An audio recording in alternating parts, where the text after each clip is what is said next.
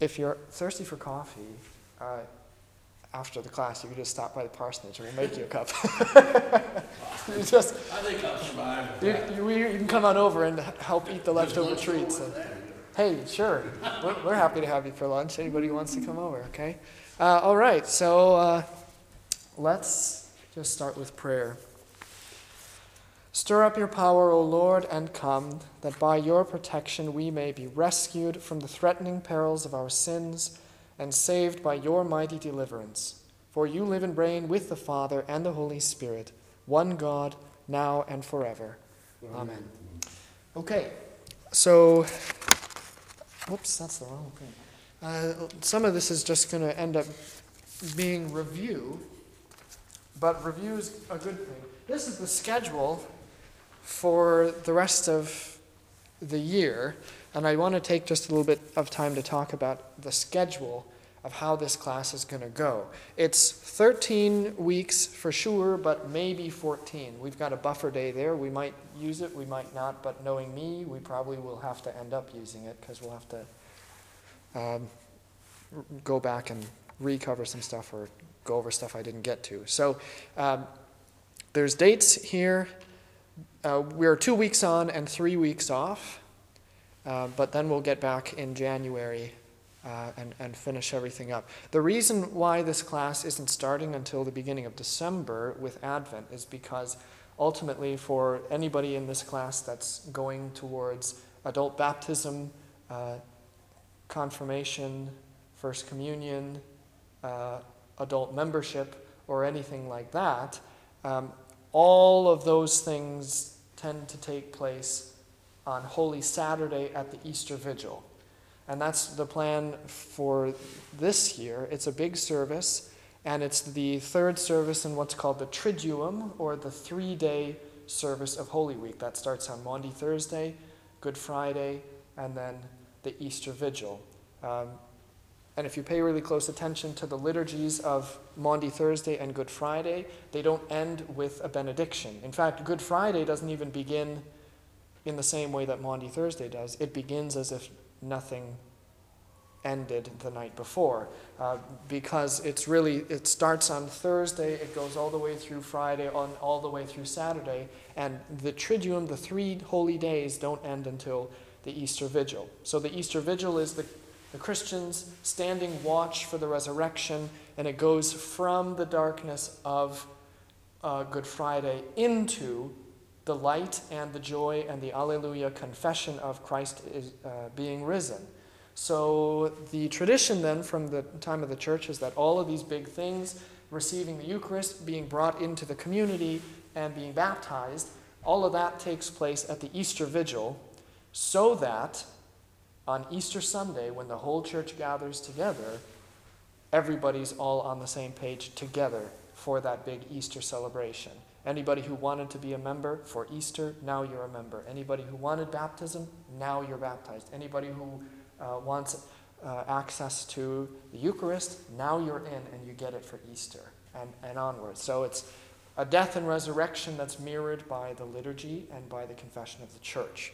So that's sort of why we don't start it exactly where you think maybe we ought to start a class. But this gets us up until the point of the Easter Vigil without too much time off in between, so everything's still fresh. There's 2 things then that I want to talk about, just about how the class is arranged, because in many ways this is going to be a class that's not like other new member confirmation type classes that maybe you're familiar with, especially if you're somebody who's born and raised Lutheran like you are and who's gone through classes like this before. The reason I don't call it a new member class, I don't call it a confirmation class, I don't call it any of that, it's just the catechumenate, because that incorporates everything all into one. It's just the teaching of the faith. And the way that we teach the faith also matters. So we are not going to be teaching the faith just by opening up a textbook or following along or looking at the catechism and asking about the synodical questions and answers in the catechism. And maybe this is blasphemous to say, but I really don't care about the synodical questions and answers, because every time a new catechism comes out, they're completely different questions and answers. And sometimes the answers to certain questions are different from one version to another. So things change, but what doesn't change is the actual text. So we'll look a little bit at the actual text, but the outline of this class really doesn't follow that. We teach the faith primarily through scriptural narrative.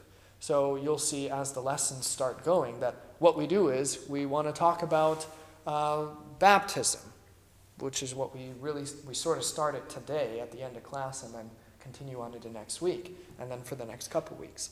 But if we want to talk about baptism, where do we start? Well, we're not going to start by looking at the catechism and saying, what does the catechism say baptism is? We're going to go to Scripture and say, what does Scripture say baptism is? Where do we read about what baptism is? And how does the Scripture inform what we as Christians believe about baptism and what we as Lutherans confess about baptism? And that highlights a distinction that I'm going to talk about in just a second. So, first of all, we'll be going through scriptural narrative to inform us of Christian doctrine. And secondly, we're following the outline of the liturgy. So one of the neat things that we're going to do, since we're rooted in the liturgy and we're steeped in the liturgy, is that for all the new members, we'll hopefully be purchasing hymnals. So every new household gets a hymnal to take back to their homes and have in their home for use in private devotions, in singing hymns in the home, that the faith doesn't begin and end with the doors of the church or with the beginning and ending of this class, but that the faith is rooted here in the liturgy and then extends its tendrils all the way out into the home and just continues from life in baptism until death. So I have two then ways that this is organized, and you can look at it here on the schedule. You can look at what we're going to talk about, and I can guarantee you what's listed as the overarching subject doesn't necessarily mean what you think it means, and you'll see that as we go on. What do we talk about when we talk about baptism? There's a lot there. There's a lot of things that fall under baptism. There's a lot of gifts that you get in baptism, and we're going to do our best to talk about all of that stuff. So there's baptism, but then the liturgy correlation. That's the big one, because if we're following the structure of the liturgy from beginning to end, which is going to help teach the faith, then we have to correlate each lesson to the liturgy. So like today, we're walking into church.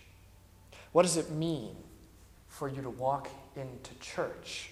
Because it means something. From the time you walk in to the time you walk out, something is happening here, whether or not someone's playing the organ or preaching or distributing the body and the blood. Something's happening here because this is a living and an active place.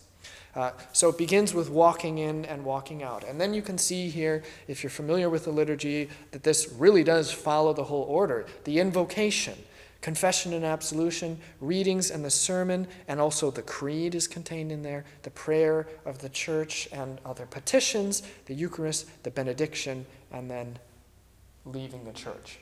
So everything ties in with scriptural narrative, which informs the beliefs, the teachings of the church, and also the liturgy, which confesses the beliefs and the teaching of the church and reinforces them into you every time you're here. This is one reason why we don't deviate from the liturgy, the liturgy is such an important thing, because the liturgy is this entire class every single time you're here. Which you'll hopefully see by the end of the class, how everything connects. So, I mentioned that there's a distinction that needs to be made between the confession of the belief of the Christian faith and the confession of the Lutheran Church. And the reason for that is, and this is definitely something that you don't hear in most Lutheran classes, I don't want you to be Lutheran first. Because if you identify yourself primarily as Lutheran, then you have, even unwittingly, separated yourself from the entire history of the Holy Catholic, Holy Christian Church. So what I want is for you to be Christian first, and Christian primarily, believing the truths of the Christian faith, and then confessing those truths as a Lutheran. So you have to understand what Christians believe before you can understand what Lutherans believe, because if you just want to go and understand what Lutherans believe without any of the foundation of the historic Christian church, then you don't really know what Lutherans believe, and your Lutheran faith is an empty one that's based only in history and tradition, but not in historic teaching. So really, what I'm here to do for the period of this class is to teach you to be a Christian first, so that you can be a Lutheran the way that a Lutheran ought to be. And what ought a Lutheran to be? Well, we'll figure it out as we go along. Yeah, we're going to find out. Slowly and surely, we'll find out. So just as one more piece of introduction, why is the class so long? It's not the longest class I've ever been a part of. I think the class that my home pastor did was, he calls that the Didache. It's on Monday nights for an hour and a half, and I think that's something like 20 weeks. It's long. And the class that I'm sort of modeling this class in part on that one, and then on another one by another pastor friend of mine, and his is only 12 weeks. So we're closer to 12, about 13, 14. But why is it so long? Why can't we just do this in 3 hour-and-a-half long settings and call it quits? Well, because for the people that want to join, you got to date before you kiss. We have to go through this and get to know each other a little bit before we start getting more intimate. And in order to start getting to know each other in this kind of a setting, we have to really take the time to get deep down in it. And you can see on the schedule, this is already kind of rushed, even at 13, 14 weeks. We're covering the entirety of the liturgy, hopefully, all through scriptural narratives, but it also correlates with all of the 6 chief parts of the catechism. So we're really hitting all of this stuff in 13, 14 weeks, and this is about the bare minimum of time that it's going to take just to get even the most basic of basics in. So, this is why. It's also my responsibility to make sure everybody here is on the same page, that everybody who's entering fellowship with this body stands on the same ground. And the only way that I can do that is by making this the benchmark, so that I know that everybody has at least one common experience of education in the faith that I know because I put it together and taught it. So, I was saying even before we began that if you want to join this church, I'm happy.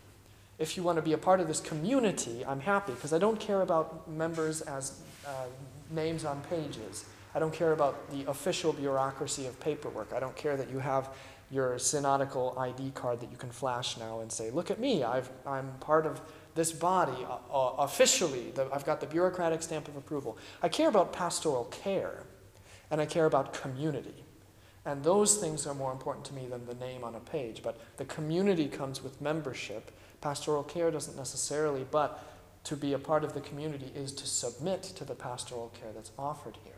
So I have the responsibility of taking care of people, and even a lifelong Lutheran who's just taking this class for fun, or a lifelong Lutheran who wants to join this church after moving or leaving another one. I don't know what the benchmark is that you come from. I don't know your pastor. I don't know your history. I don't know what classes you have taken. I don't know what you retain. I don't know anything. And you can tell me all day what you know and what you went through, but it really doesn't mean anything to me because it's nothing substantive. So this is something substantive that we have then that is the benchmark. So I know what you know, and you know who we are. Who are we as the Lutheran Church? Who are we as Christian? Who are we as a community at Holy Trinity in Mound City? Because really that's what the congregation is it's this big house church.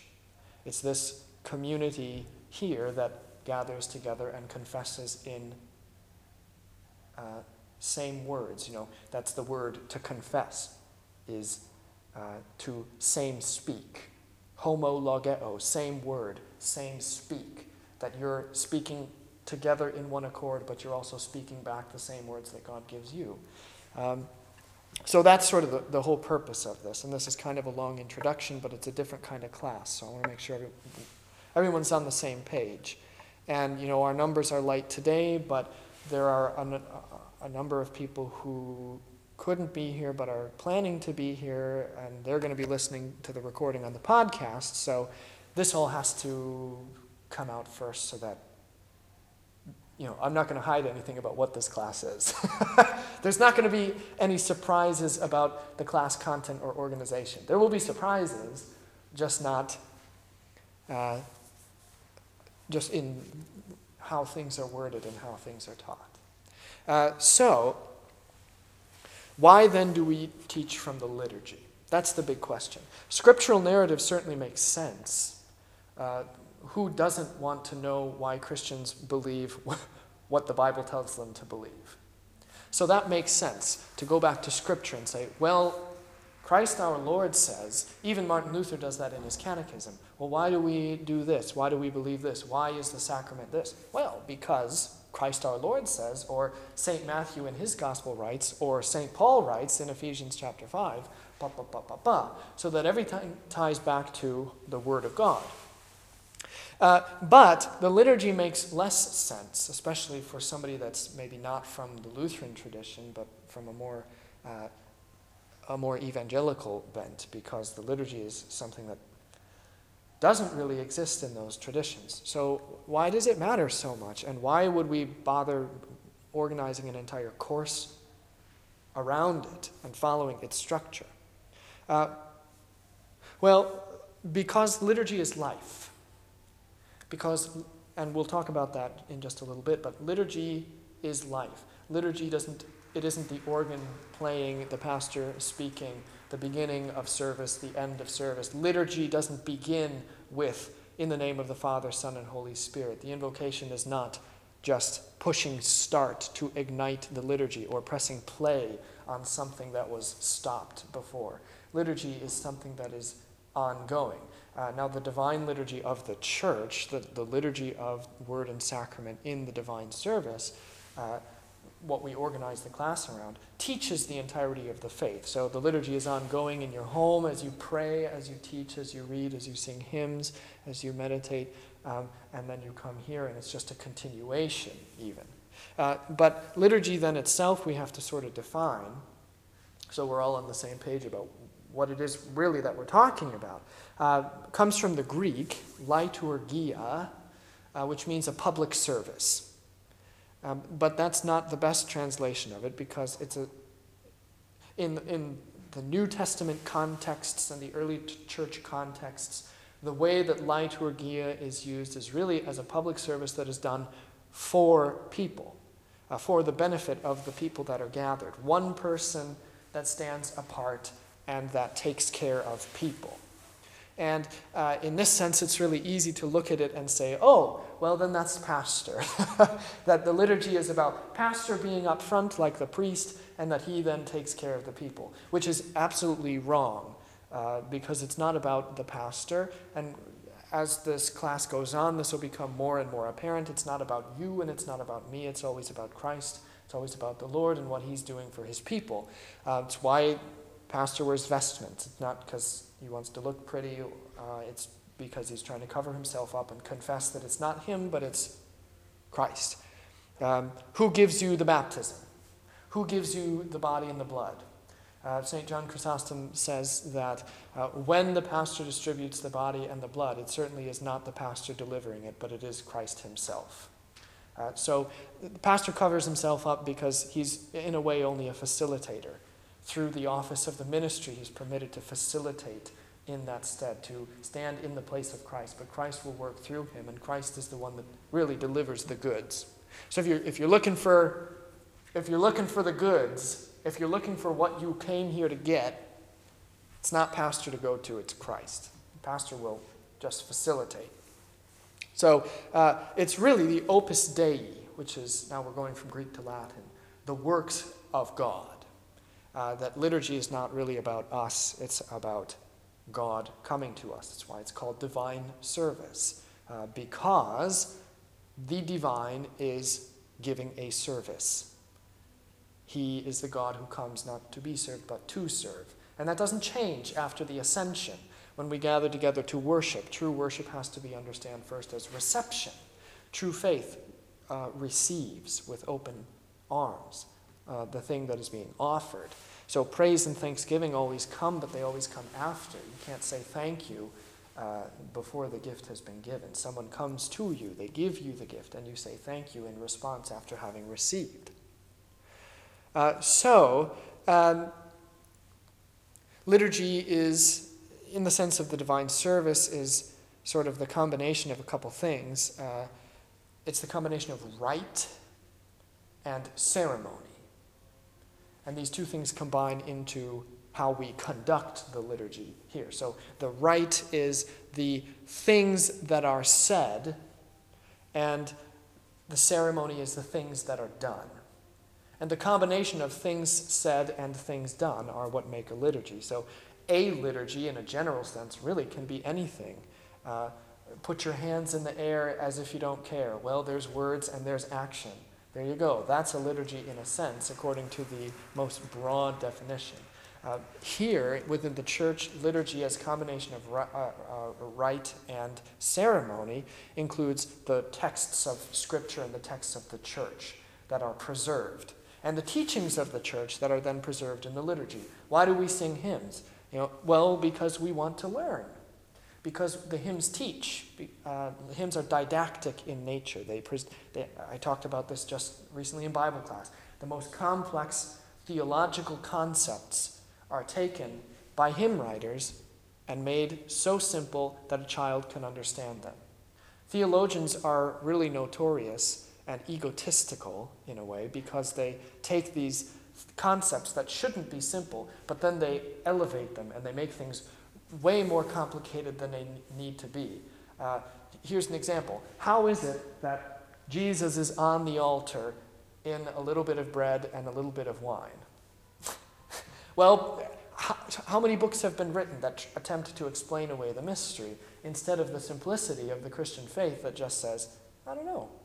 And it's okay that I don't know, because Christ our Lord says, this is how it is. It is. And when Christ says it is, that's enough for me to say, well, he knows better than I do, and the church knows better than I do.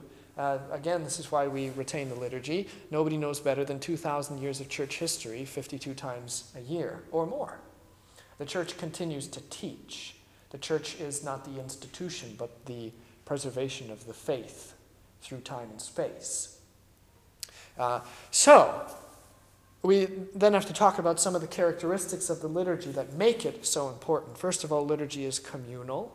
Liturgy is never on your own. I don't really care about your personal relationship with Jesus. I'm glad that you have one, but that's not my go-to question. Oh, do you have a personal relationship with Jesus? Well, sure you do. If you've been baptized, then you definitely have a personal relationship with Jesus, and I care more about the baptism than the whole striving toward the personal relationship side. Sure, it makes you feel good, but it doesn't give you any substance. Yeah, okay. You've got a personal relationship with Jesus, and that's fine. But the thing that matters is that your relationship is in no way private. When you're baptized, when you become a part of the church, you become a part of the body. You don't become another animal in a stall that has dividers and blinders so that you never see or interact with anybody else 2, 3, 4, 5, 6 stalls down from you.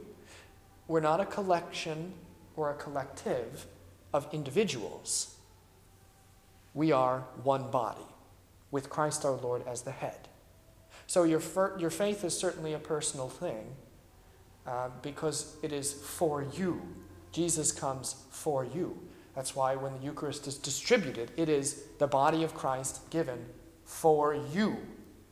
Every single person gets the same message again and again and again and again. The body of Christ given for you. Because it's given for you as a collective, yes, but it's also given for you and for you and for you and for you as individuals.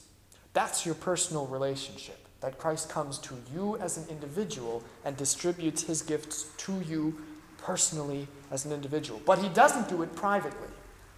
He doesn't do it privately. He does it within the context of the communal nature of the church. Everyone together, the body gathering with Christ as the head. Christ guides and leads, gathers, preserves, strengthens, and sanctifies all together as a group. Liturgy is ordered and it is normative. So what you don't get to do is look at the liturgy and decide, I don't really like the creed, so I'm going to change it. And there are a lot of churches that do that, this so-called creative worship, where every week it's a different liturgy, and the pastor's job during the week is to, quote, build the liturgy or design the liturgy. I've been to churches like that. I've interacted with churches like that. I've been asked to build liturgies for churches like that. And it doesn't work, because then you're not really confessing the faith the way the faith is confessed.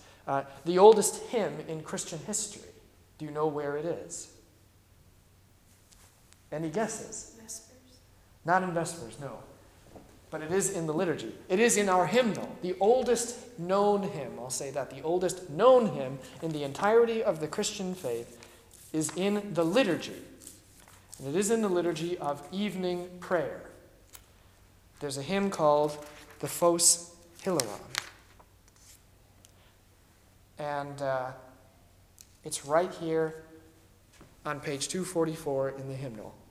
Joyous light of glory of the immortal Father, heavenly, holy, blessed Jesus Christ. This is the oldest known hymn, and it's contained in the liturgy. I was going to say that Nunc Dimittis was the oldest known. Well, okay. You got me. But the oldest known hymn that was composed and preserved from the early church. The Nunc Dimittis is a great hymn, and that's one reason, why we don't get rid of stuff, because that's actual scriptural text. If we want to talk about the oldest known hymn, goes even before the Nunc Dimittis, because there's things like the Song of Moses and the Song of the Three Young Men, and all of this stuff that goes back to the Old Testament canticles. So even there we have things that are older than the Phos Hilaron, but the Phos Hilaron of the actual body that is the church, that is the oldest of those hymns. And it's a part of the liturgy. Liturgy is ordered and it is normative. I don't have the authority to say, I hate the Gloria, I'm going to change these words of the Gloria. Because the Gloria text as we have it is exactly the same as it was when it was first used. The Kyrie, same. All of these texts of the liturgy, they're all the same. And the order of the liturgy is relatively the same as well. The structure is the same. Now, the setting of the liturgy is not always the same. You can look in the hymnal. There's 5 settings. I think that's too many, and I think a lot of them aren't very good. But there are different settings of the liturgy. So the music that you chant, the chant tones, the music that you sing, how the Nunc Dimittis is sung, that is not what makes the liturgy. It adds to the liturgy, but it's the texts that are primary. Even with hymnody, it's the texts that are primary. But the music is the way that the text is delivered. It's a setting. But think of it not just like setting as in a style, but setting as in what you place a gem into. So it's the thing that helps to emphasize the beauty of the gem that is being presented and that preserves it in a state of reverence, which is why we don't have praise bands or screens or happy clappy type business happening here, because the liturgy is something we don't mess with, and there's a reverence that goes along with the liturgy, because in the liturgy is the entire teachings of 2,000 years of church history, and of Scripture, of course, and the confession that what happens here is important and that God is doing something, that it isn't about us, it's about God. And if God really is here, and if God really is doing what we believe God is doing, then our worship ought to reflect that confession.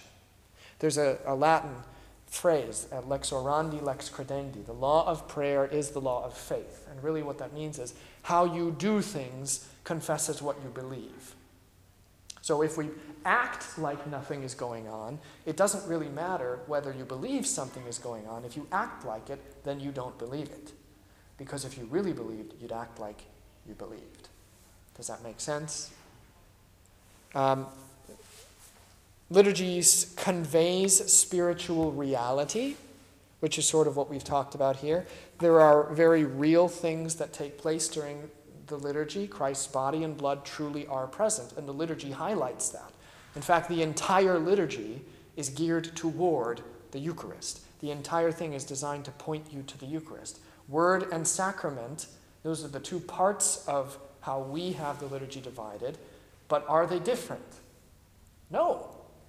The Word is Christ, the sacrament is Christ. The Word is the Spirit of Christ that directs you toward the body of Christ and where it is to be found. So everything directs you to the flesh of Jesus, and that is really one of the key points about what it means to be Christian, as confessed even in the liturgy. That Christians are obsessed with the flesh of Jesus, with the body of Jesus. That's why we retain it on the cross, because that's the flesh that was crucified. That's the flesh that won your salvation right there. But that also confesses the resurrection, because that is the same flesh that rose, that appeared to the disciples, that had a hand of Thomas in the side and in a nail hole. And it is the same flesh that is on the altar for you as individuals and collectively as the body. And it is the same flesh, especially now during Advent we think about this, it is the same flesh that is coming again. When Christ comes, he's not going to be healed. He's not going to be looking like an angel. He's going to come in the flesh.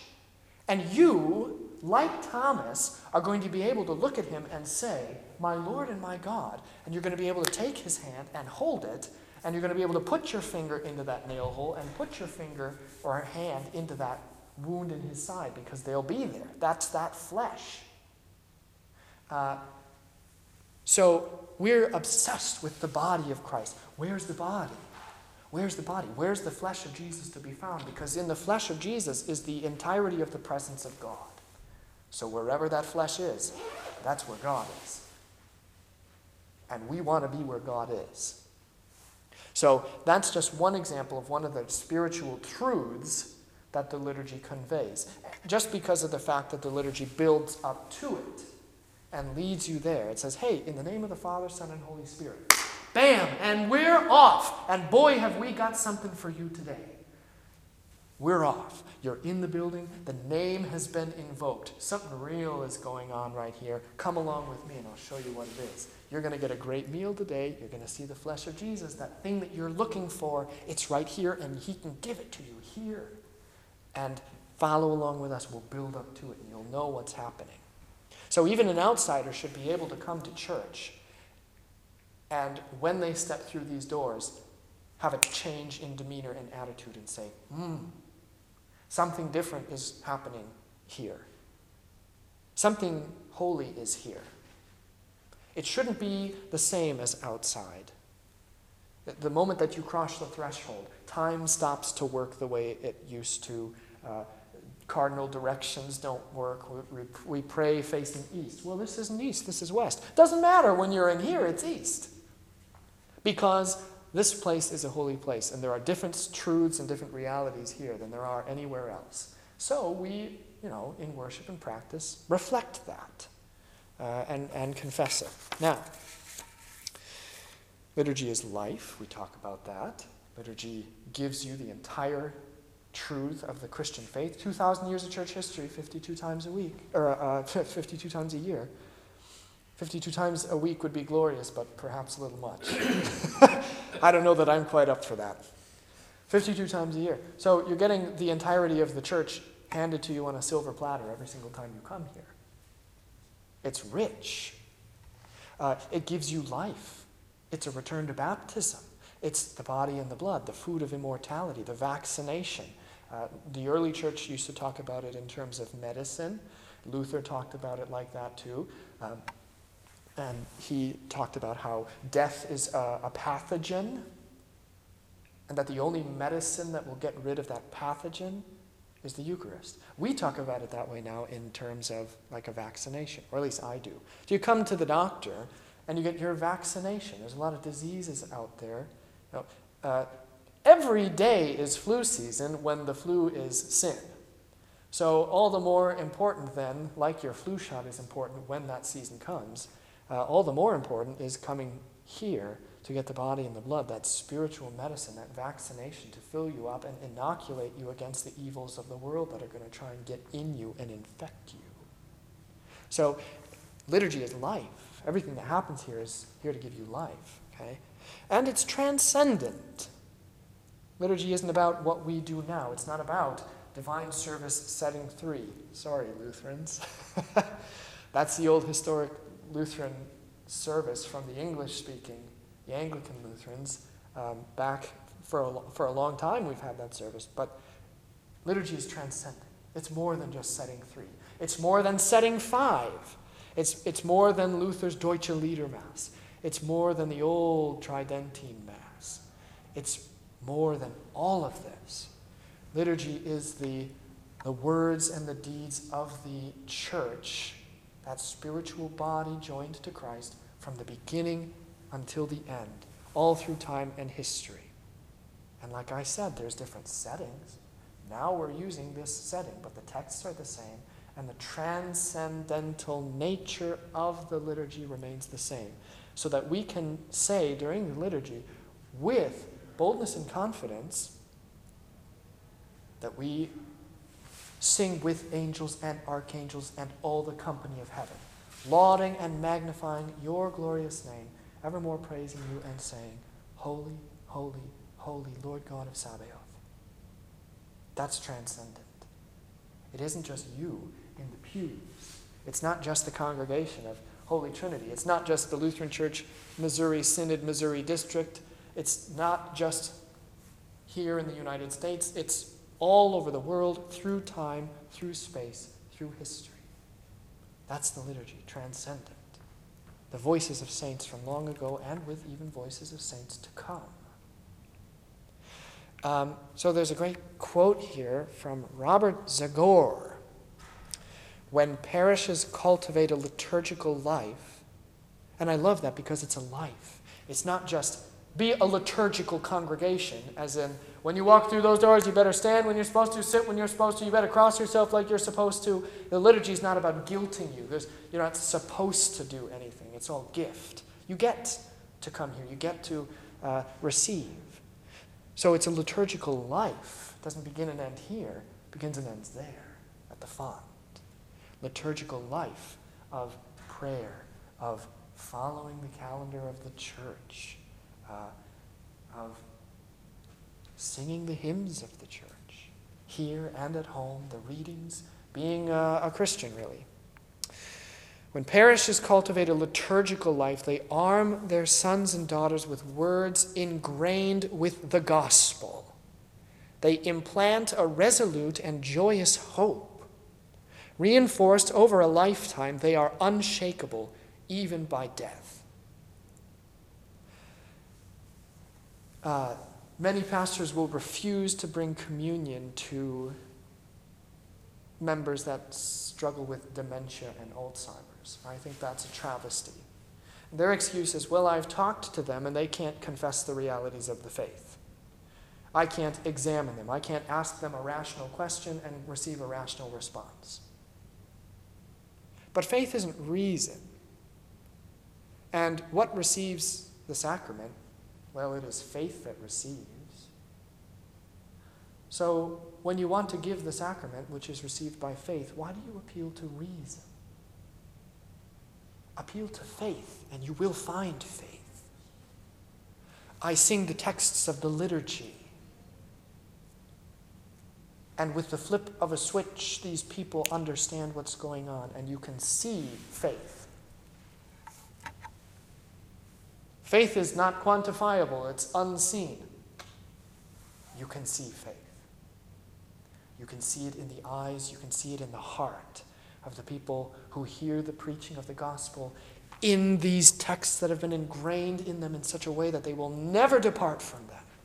that the gospel is always there in the liturgy, and that when they return to the liturgy again and again and again, it continues to preach the gospel, which is good because that's what it's designed to do.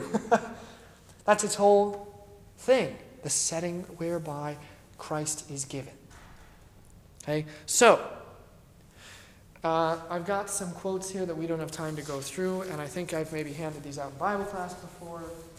These are just things about why liturgy matters, why it's not a fleeting thing, why we continue to retain the liturgy.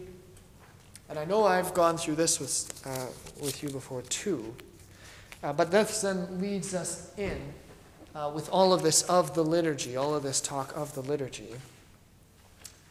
We need to talk a little bit now about who you are. Because it sounds pretty good, right? To be a part of this body and to join in with this great liturgy of the church and get all of the things that it's here to give. I want to have faith. How do I have that faith? How do I have the faith that receives like that person with dementia and Alzheimer's, that has the eyes that light up and the heart that sings when the liturgy is proclaimed and the gospel is there and Christ in his flesh is delivering his flesh to them? I want to be that. How do I do it? Well, now then's where we enter the section called The State of Man, also titled, Why You Cannot Make a Decision for Jesus. We have to start at the very beginning. A very good place to start. That's what Julie Andrews said. Yeah, good. I'm glad somebody got it. What was that? I said we got to start at the beginning, which is a very good place to start. Yeah, so here's the problem now. You want to be a part of the liturgy, you want to be a part of the church, but you are dead. And this is really what I want to convince you of today. Because in order to lay the foundation for everything else that we have to talk about for the rest of this class, I have to convince you of one thing, and just one thing only today. And that is, you are dead. And that when you come to the church, you are made alive. But prior to that, you are nothing but dead. Which ties into Scripture very well, really, because I say this all the time. There's only one story in the entirety of Scripture. It is death and resurrection. Death and resurrection. It's the only thing that Scripture teaches. Again and again and again and again and again. Over and over and over again. Read the book of Judges and then tell me it's not about death and resurrection. Okay? Everything there is about death and resurrection. Why? Because everything in Scripture is about Christ. And Christ is here for you, who are dead. There's a great quote, I have it here, by an Episcopalian priest, actually. Look, see, even a blind squirrel finds a nut. Jesus came to raise the dead. The only qualification for the gift of the gospel is to be dead. You don't have to be smart. You don't have to be good. You don't have to be wise. You don't have to be anything. You just have to be dead. That's it. Jesus comes to raise the dead. So, who are you then? Well, take a look at this. This is one of the first things that I handed out when I got here. Excuse me, I got to take it. This is one of the first things I handed out.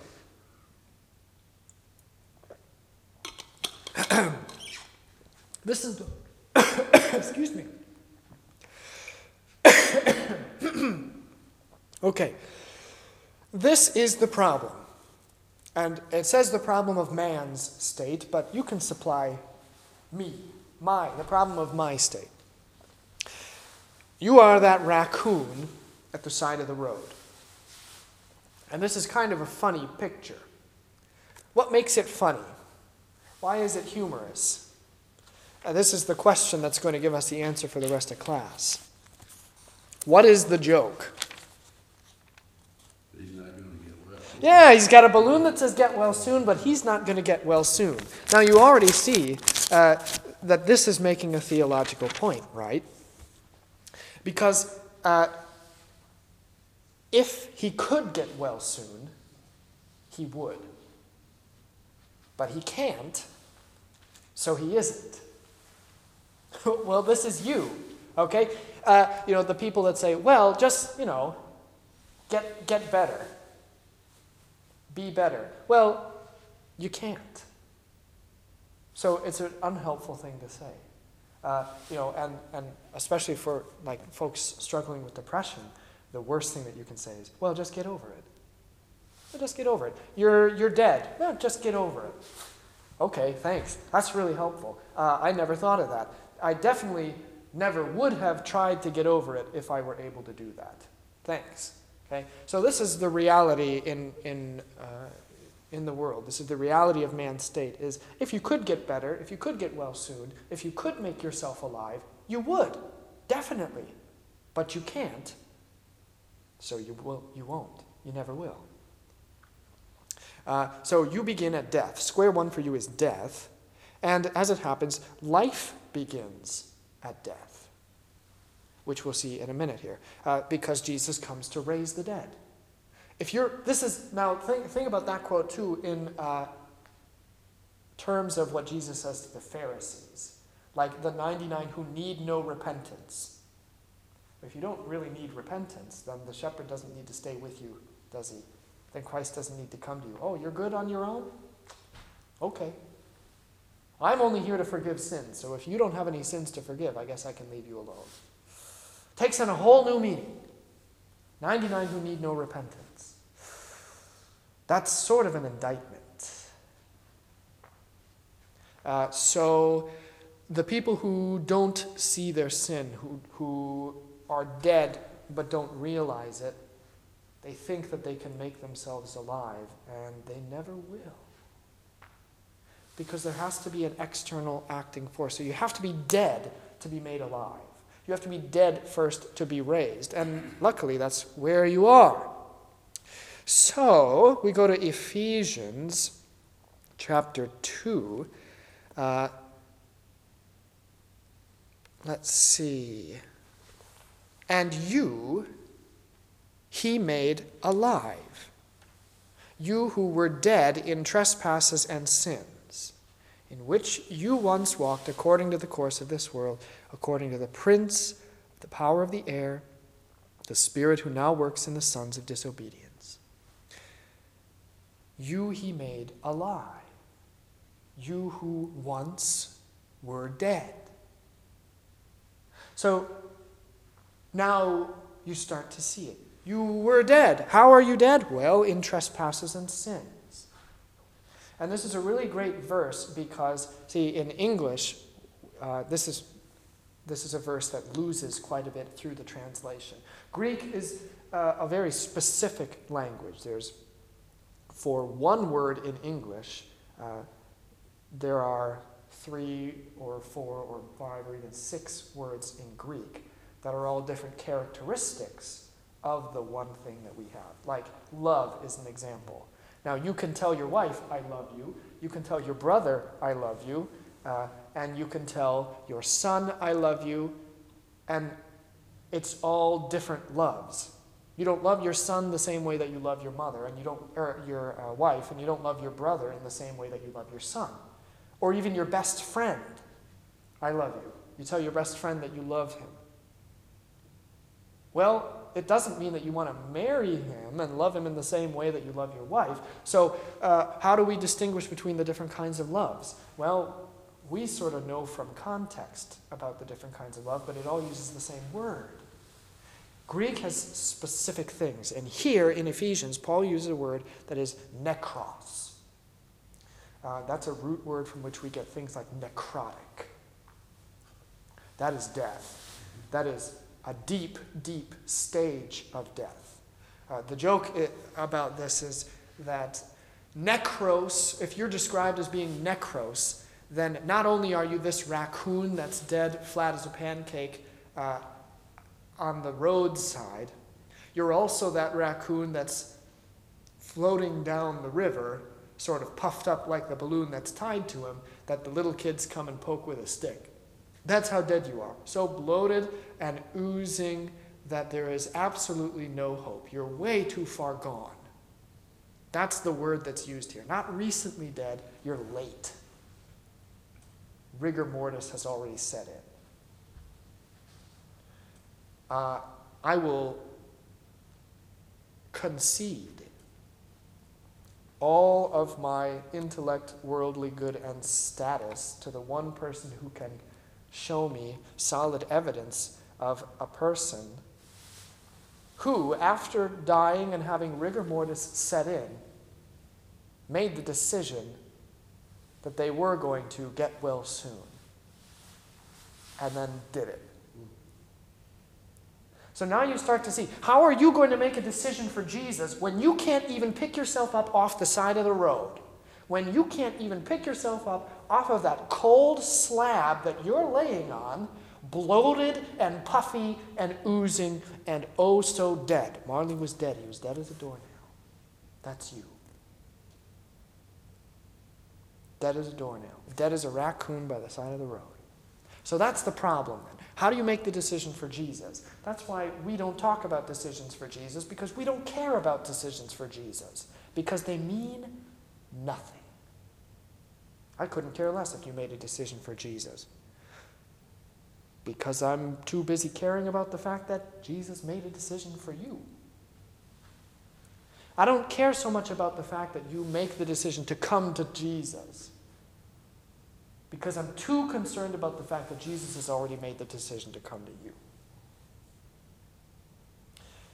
So, Paul rearranges the way that man has to think. You were dead. And what about this word? He made alive. Grammatically, what's important about that? That he made alive. Because you didn't do it. Yeah, you didn't do it. So what kind of a verb is it? You were made alive. I forgot one grammar, but it's passive. Yeah, it's a passive, okay? The passive verb is that which receives the action. It doesn't give the action. It doesn't say, and you made yourself alive because you were dead in trespasses and sins, but had enough cognitive reason left in your rotting bones to be able to say, you know what? Hop on up there, body. Not quite dead. Not quite. Yeah, not quite dead. No, you're pretty dead. Necros. Bloated. Rigor mortis. You are absolutely beyond the hope of resuscitation. And he made you alive. You received Jesus. So you are dead, so you can't make yourself better. You have to have the action of another, the external touch of another. And that's really a big thing, this external touch. Why? Because that's the gospel. I talked earlier at the beginning of this class about theologians making things overly complicated. And you can go into my office and you can look at a whole bunch of books, and I could recommend you some books if you want to see what theology looks like when it gets complicated. You can borrow it, you can sit at home and you can try and read it, and I guarantee you, you're not going to be able to get through it. And why can I guarantee that? Because some of those books I have trouble getting through. Isn't there a reference of having the faith of a little child? Yeah, having the faith of a child, which is great. And unfortunately, I don't have enough time to talk about all of the reasons why that's great, because I love it. And I've been thinking a lot about that recently, just when you look at a child and you think, well, what does Jesus really mean when he's talking? What is the characteristic of a child? And adults really are not so great. Adults have a lot of problems that children don't have. Jesus is onto something, I think. I think he knows what he's talking about when he says that you've got to be like a little child. So I'm not going to fight him on that. But yeah, absolutely, you have to be like a little child. You're dead. You have to be made alive. You have to have the touch of another. You can't do it on your own. And this is the gospel. You have to be able to understand the faith, because really, the faith is pretty simple. You know, I can ask questions like, what does it mean to be justified? What does justification mean? What does it mean to be sanctified? What does any of this stuff mean? Well, All of this is part of what this class is here to do. It's to take these things that are complicated, needlessly so, and make them simple. And here's lesson 1 about this. The gospel is nothing more than the touch of Jesus and the means by which the touch of Jesus is delivered. And that's it. And you can look all through Scripture when you look at, well, what is the gospel? Where's the gospel? Where the touch of Jesus is and where the touch of Jesus is delivered. That's the gospel. So you require the gospel because you're dead. And the gospel is the touch of Christ who's going to come to you and raise you, speak a word to you, give you a word, give you a flesh, give you a touch. All of this. And this is even, we'll talk about this later on in the class when we talk about what the word is. But the way that we Lutherans and many of the evangelical groups understand what the word is and what preaching is, it's completely wrong. When we say things like, this is the word of the Lord, most people don't actually understand what we're saying. We're not saying that what's written here, these letters, are the Lord's letters. No, they are. But that's not really the biggest point of what we're saying. That's not the point of what we're saying when we say that there's a service of word and a service of sacrament. That there's a service of readings and then a service where Jesus is there. As if Jesus isn't there in the service of the word. That preaching is understood as a lecture. Pastor's going to sit in his office all week and he's going to type up some words. And he's going to type up enough words so that it's meaningful, and he's going to hit us with what we need to hear, and he's going to explain the text to us, and then we're going to sit and we're going to ponder and consider the lecture and have it be something that's going to strengthen our faith because we use our reason to comprehend. That's wrong. It is so wrong that the word is the presence of Jesus, that even the word is the touch of Christ. And here's why. Even scientifically, you can see this. That when I speak, how is it that you understand what I'm speaking? How is it that your ears hear? Because my voice is actually traveling across to you and going into your ears and grabbing your eardrum and going like this and shaking it. And your brain says, oh, this guy's shaking my eardrums. Let me tell this rest of this body here what it's saying. That there's a touch involved even in speech because there's a breath. That when Jesus breathes on his disciples, he doesn't just line them all up and give him his morning halitosis. It's all in the speech. It's all in the word, that the words that are spoken, the Spirit of Christ, born by the breath, that everything is there. To me, that's the allure, I guess you could say, of Christianity, is that what is so complicated is so simple. Yeah. And what is so simple is so complicated. Yeah. But see, the great thing about being a Christian, which is not to say that we shouldn't think about these matters, but the great thing about being a Christian is that you get to acknowledge, yeah, there are some mysteries. You don't, excuse me, you don't have to be a scientist when you're a Christian. You can just say, yeah, I don't understand this. And you know what? That's fine that I don't understand it. The church will keep working on you. The word will keep working on you. And you'll have a faith that will grow. Certainly, your faith will grow your entire life. But there are some things you'll never understand. And in one of the ways that your faith grows is just to further accept the fact that you can't understand certain things, and that you gain a deeper understanding of the thing by not understanding it. Yes? The breath of God is, you make that, and I think of Pentecost. Yeah. That was the breath, that wind, or whatever, that was the breath of God. Right, and that's good that there's the breath of God in the wind of the Spirit that comes on Pentecost. But here's the question. Here's the question. We'll see how well you remember. Who receives and sees the breath of the Spirit? To whom does it come on Pentecost? Well, there's either the people preaching to the languages or the people receiving it. I don't know, both maybe. Well, you're on the right track. The initial gust of wind, the miraculous blowing of the wind, that's what I'm on about first. That came to the speakers to speak the languages. Yeah, okay. The breath of the Spirit, when Christ says, I will send you the helper, the Spirit of Christ comes to the apostles. Mm-hmm. Who sees the tongues of flame? Not the people. That's a common misconception. The apostles see tongues of flame, but the people don't see. The Spirit rests upon the apostles.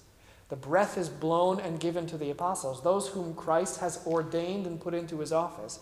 And the Spirit continues to breathe by the preaching of the word. The people think that the apostles are drunk, not because they see that they have flames on their heads, but because of what they're speaking. A guy that died and rose again, you're drunk. But the gospel is preached. The breath of the Spirit continues.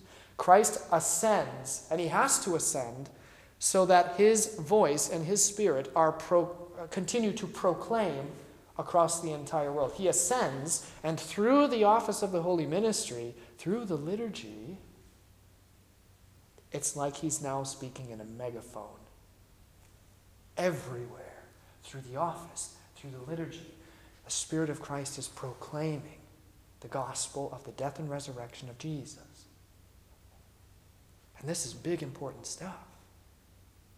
So what's the solution then? We're dead.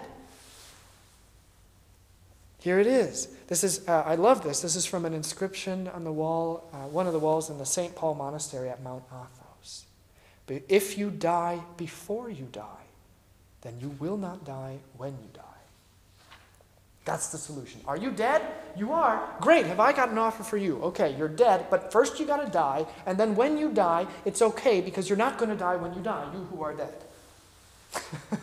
It's kind of weird and kind of convoluted, but if you start to think about it, it makes sense.